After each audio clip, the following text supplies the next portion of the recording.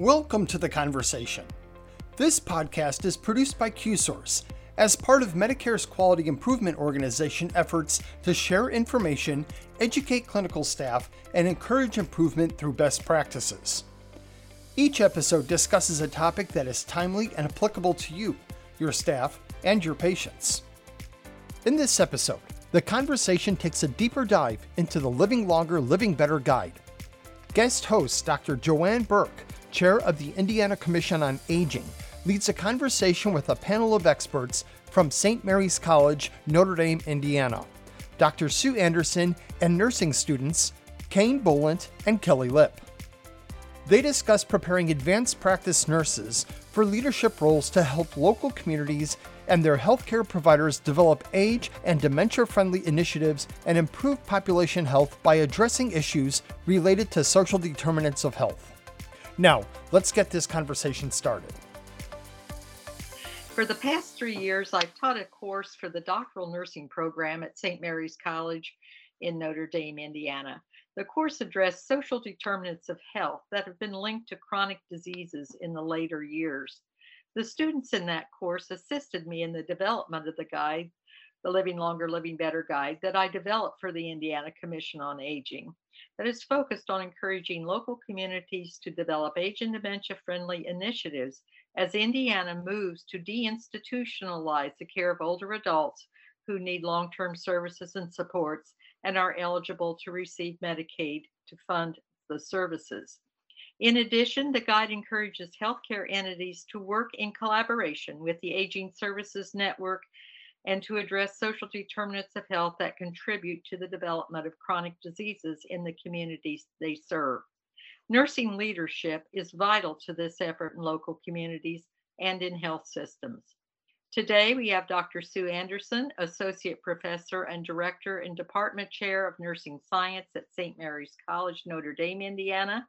In addition, we have 2 doctoral nursing students at St. Mary's College who are pursuing careers in nursing leadership. We have Kelly Lip and Kayne Bolint. We're happy to have them with us today, too. We will discuss how the nursing curriculum is designed to develop this nursing leadership for advanced practice nurses, and we'll ask the doctoral students to discuss projects they are doing that are enhancing their leadership competencies. First of all, Dr. Anderson, we'd like to have a talk with you. And the DNP program at St. Mary's College is addressing issues related to population health and population aging. Help us understand the importance of these issues in nursing leadership education programs today. Dr. Anderson? Thank you, Dr. Burke. So what I would say about St. Mary's College is our mission really focuses on the care of vulnerable populations, and we want to improve health outcomes. And we find that our DNP program really is the melding of the best of science and the best of art in providing care for our geriatric population.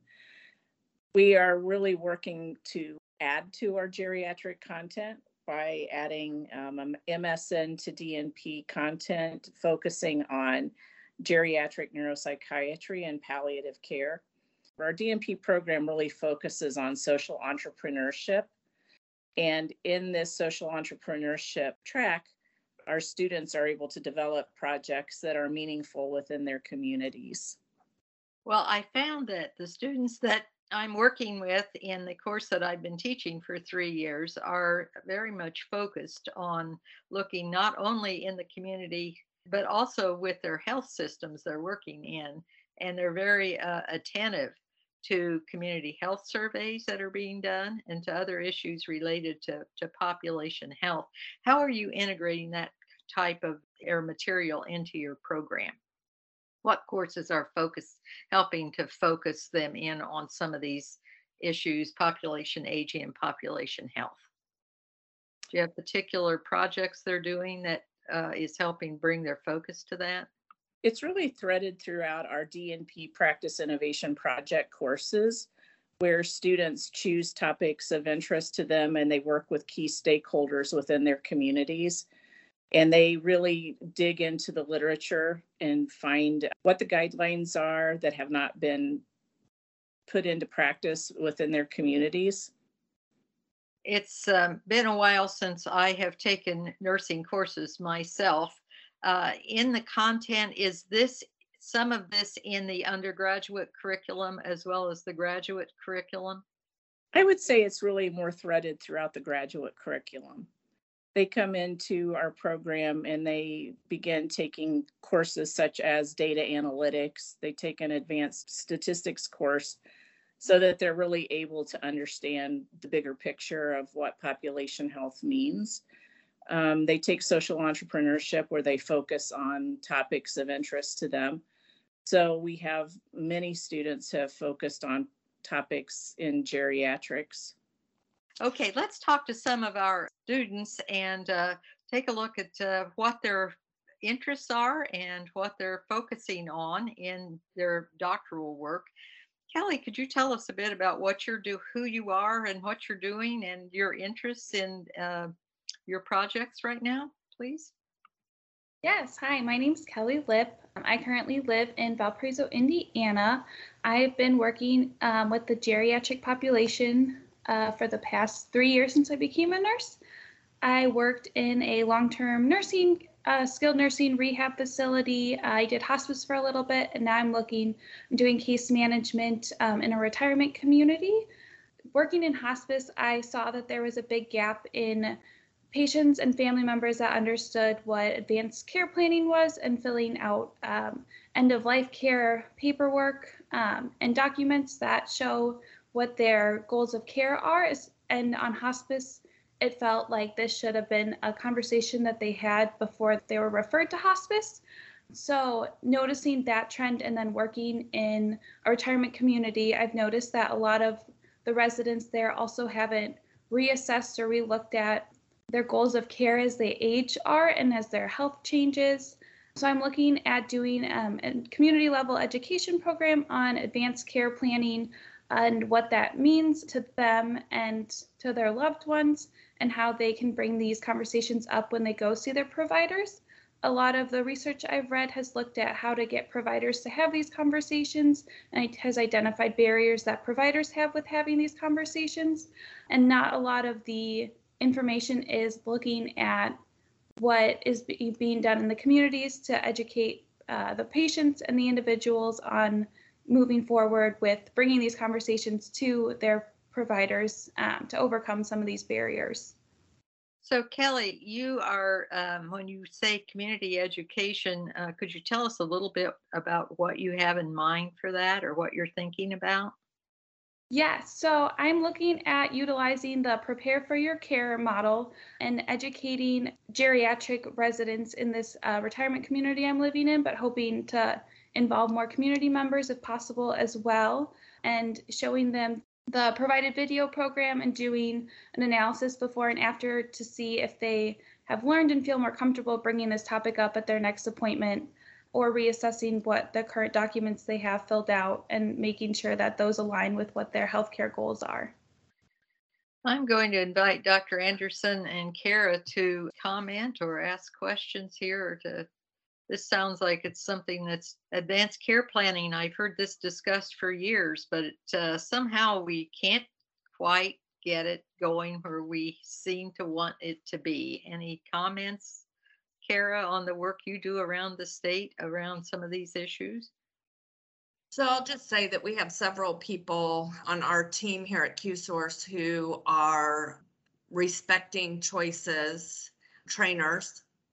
And we've done a lot of work with advanced care planning, especially around the post form, but also education, I feel, is needed around the different types of living wills and what is the most appropriate form and how do I fill it out, and not waiting until we're at that crisis mode where we're trying to make quick decisions. So I'm super excited, Kelly, about your program. We've been doing this work for a long time. I travel Indiana and to the nursing homes, and definitely a need in the nursing homes, especially if not even before in the communities, before they get to the nursing home, where we can make sure that we are updating and making, we have people who were 50 and made a living well, and when they're 60 or 70, their wishes may change, and as their conditions change. So definitely a need, very excited for that work that you're doing, Kelly, for sure. I would like to add too that this is the beauty of nursing education and doctoral education in nursing. Just as Kelly has said, these ideas grow organically from their clinical experience, and then they're able to come into our DNP program and really investigate meaningful issues to them and to their community. And our DNP project really is designed to improve that one person's health, but also to have an impact on the greater healthcare system.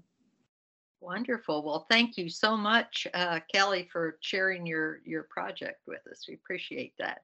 We also have Kayne Bolint with us. Kayne is another of my DNP students. And Kayne, would you tell us about your project, please? I'll be glad to.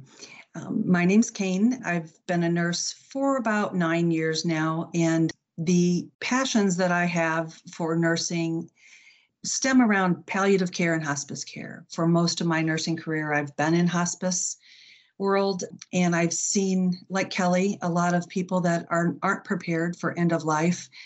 And I see the need for an improvement of quality of life for those people that even before they come to the end of when they're appropriate for hospice care. And my project has evolved, as Dr. Anderson would attest to. It started out very broad, and I am focusing it now. I was very fortunate to have a meeting with the Q-Source ladies, and they actually got me in touch with the Dementia Friends in Indiana, and I had a really productive meeting with those representatives, and they gave me more of a pinpoint on where they see the issues that are really needed in the community for dementia, because my basic thought was to improve quality of life. And of course, that's a big thing to tackle. And as Dr. Anderson has told me, you can't fix the world. You have to start with little pieces. So through that research, and I'm just in the beginnings of the research, but I've been diving into that after those meetings with Dementia Friends. And what I'm seeing is that the need for diagnosis in a primary care setting of dementia, of Alzheimer's disease, is a big barrier to quality of life for those people, especially in the early stages of the disease.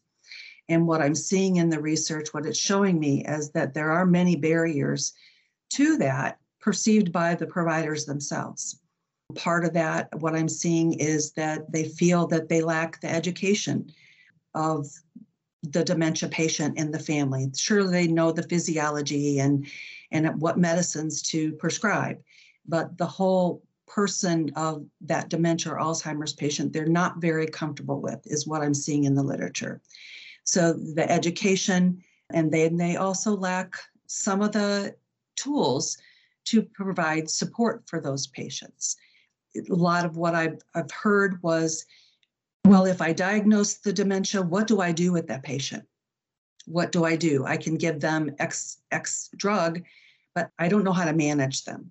And so there are things that we can, skills and tools that we can, there are interventions that can help the family and the patient, meaning support, direction to groups like Dementia Friends and the support groups in the area, programs like Kelly has been talked about getting your advanced care planning in, because, as the disease progresses and as people age, it does. What matters most, thinking of the 4M care model, what matters most does change. I've noticed it in my own life about every 5 years. What matters most to me changes somewhat. So that's where my project is headed. It's headed towards education to primary care providers. I'm hoping to be able to reach out to physicians, but I think that this project would be really well pointed to the nurse practitioner, because the nurse practitioner in general can have a more holistic view in their care of the patient. So that's where I'm hoping to bring the project to those providers to see if we can help they're comfortable, to help them be more comfortable in making that diagnosis and continuing care for those patients. Thank you so much, Kayne, for sharing that. I enjoyed learning about your interest in the course. It is very interesting how we deal with dementias. I'm going to direct this next question to Kara. CMS has not focused on dementia in their scope of work for the QIOs, I don't believe, which I find very interesting. I know infectious diseases are very, very important, and we need to address those issues as well as use of psychotropic medications or misuse of them, a number of those issues. But Kara, any thoughts on dementias and the QIO work right now? And then Kayne, I'll get back to your project again. I just would like to hear the QIO perspective on dementias and what's happening in their scope of work with CMS right now with that. So although dementia isn't a specific focus, many of our initiatives, decreasing antipsychotics, decreasing ADEs, working in the nursing home realm and in the community realm, we have really brought the topic of dementia and addressing dementia into those areas. So in our community coalitions, many times we'll have projects that address not only our measure, all that intertwines together. And so it also addresses dementia. And many of us on our team have been through Dementia Friends. And so we see the importance. And so while working on our measures, we also incorporate that dementia piece into our work because it is a super important piece when you're talking about working with the geriatric population. Although not a direct initiative, we just do a lot of work around dementia. We're part of the Dementia Coalition and for Indiana and participate in that meeting. And so in an indirect way, we are touching and very much involved in helping to provide resources and education for that population as well. Well, that's very helpful. It's not addressed directly that I saw in the work, but you're saying it's mingled in with most of the other work you're doing. I remember over the years when I worked as a nurse in nursing homes, when we began to use medication, thinking that would help, and then we had those horrendous Jerry chairs, thinking we were keeping people safe so they didn't fall on the floor, and then we found out restraining people made them more anxious and so forth. But we still aren't addressing this as well as we could right in primary care, where people come in and with their families and are starting to get concerned because they can't remember things or they got lost when they were out on the drive, can't remember how to do things, and it shows up, and then where to go in the community again. Where do you refer people for assistance? We need, I think, assistance with that in home care. Home health care needs more training in it. Adult day centers need more training in it. Staff and assisted living, Kelly would have to speak to that. And nursing care facilities. I mean, CNAs don't get a whole lot of. JoAnn, this is Kara again, and I wanted to just jump in and also say quickly that QSource does have several members on the Indiana team who have gone through the TIPA SNOW, Positive Approach to Care dementia training. And 3 of us have also gone through the advanced training in that series. And so we have been distributing that education to facilities. We'll distribute it on the community level, even to the provider level, so that they are aware of the different things and different techniques of how you approach and what the resident and or patient are going through in the different stages of dementia.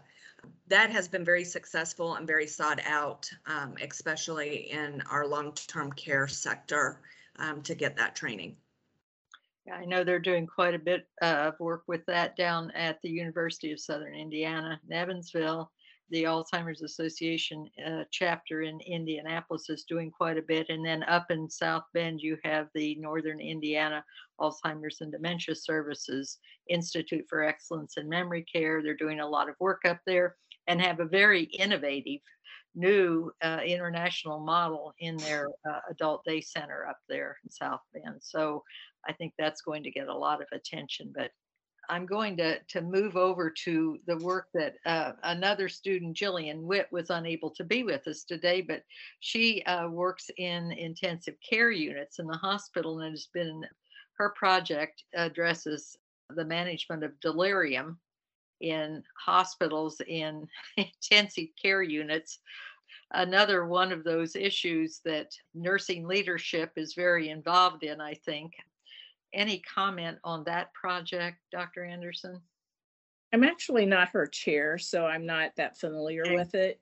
So I really can't, but I can talk about another project that was completed in Oregon. One of our DNP students completed a geriatric screening scale, or she implemented this geriatric screening scale in a primary care practice in rural Oregon and had very significant results. They were able to diagnose things like sarcopenia, memory issues, frailty, and nutritional deficiencies in several of the patients that had been overlooked. Her article has been accepted for publication. I'd also like to circle back to your earlier question about how our program encourages this type of inquiry.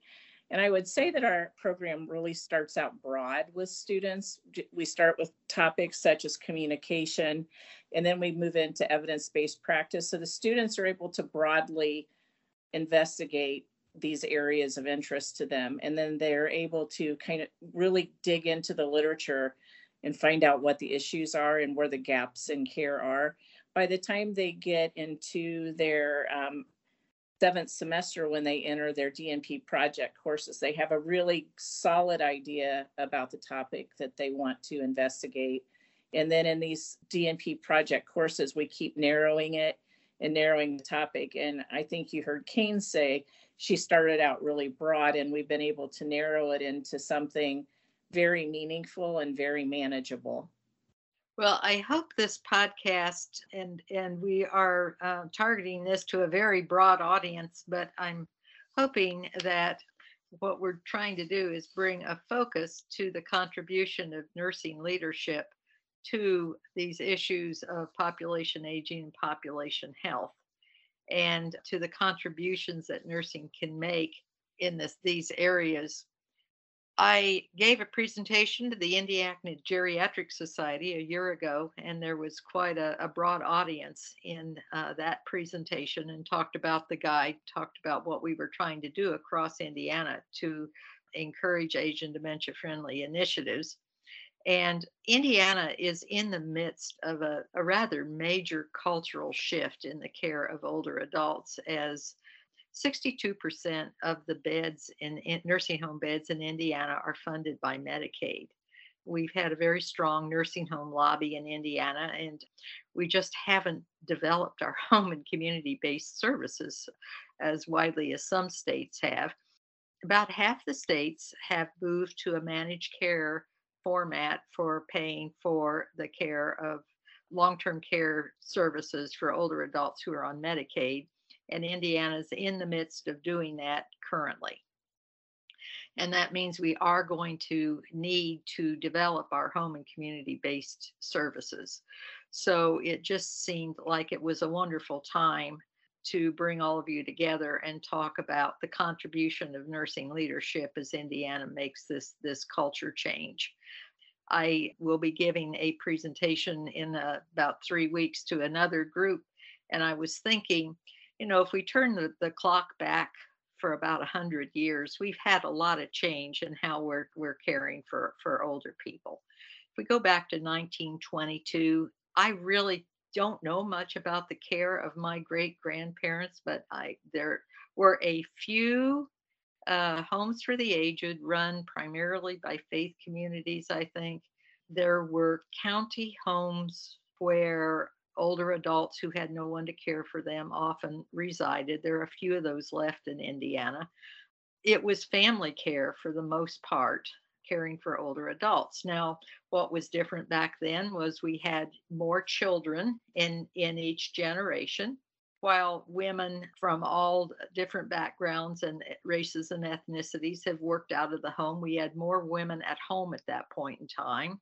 So it was primarily women who were taking care of the older adults in the families. We have a change in that now because we have more women working out of the home than we did during that era of time.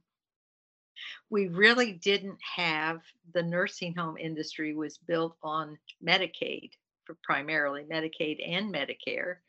The Older Americans Act, Medicaid and Medicare were passed in legislation was passed in 1965 that brought those programs about. Since 1970 or so, we've become accustomed to having nursing homes. While we'll still have nursing homes, and we will need nursing home care, less of the population that is eligible for Medicaid and for long-term services and supports, less of that population will be going to nursing homes, more home and community-based services. So it's really a good time to hear how nursing leadership is becoming involved in this. We have 2 geriatric workforce enhancement program grants in Indiana. One is at the University of Southern Indiana. The other is at IU School of Medicine. And I thought it would be very good to hear about how we have a college in Northern Indiana and what you're doing to address these issues in the nursing curriculum there. These changes and improvements and some of our enhancements with this are not only happening in these federally funded programs, they're also happening in the curriculum across the state. But I just wanted to thank QSource for giving us an opportunity to share some of the work being done up in Northern Indiana here in that nursing program. Very much want to thank Dr. Sue Anderson for coming on to this podcast today and sharing about your program, and to Kayne and Kelly, and want to wish you well in your projects. Kara, I want to just give a shout out and say thank you so much for all the work that you have been doing anyway, but through this COVID pandemic, you have been spending, I don't know how many hours a week through your QIO work in nursing homes trying to help manage some of the challenges that COVID has brought to us. Thank you for joining the conversation. If you found this conversation of interest, we encourage you to join the conversation by visiting us online at qsource.org/conversation podcast. The conversation was produced by QSource, the Quality Innovation Network Quality Improvement Organization for Indiana, under a contract with the Centers for Medicare and Medicaid Services. Content does not necessarily reflect CMS policy.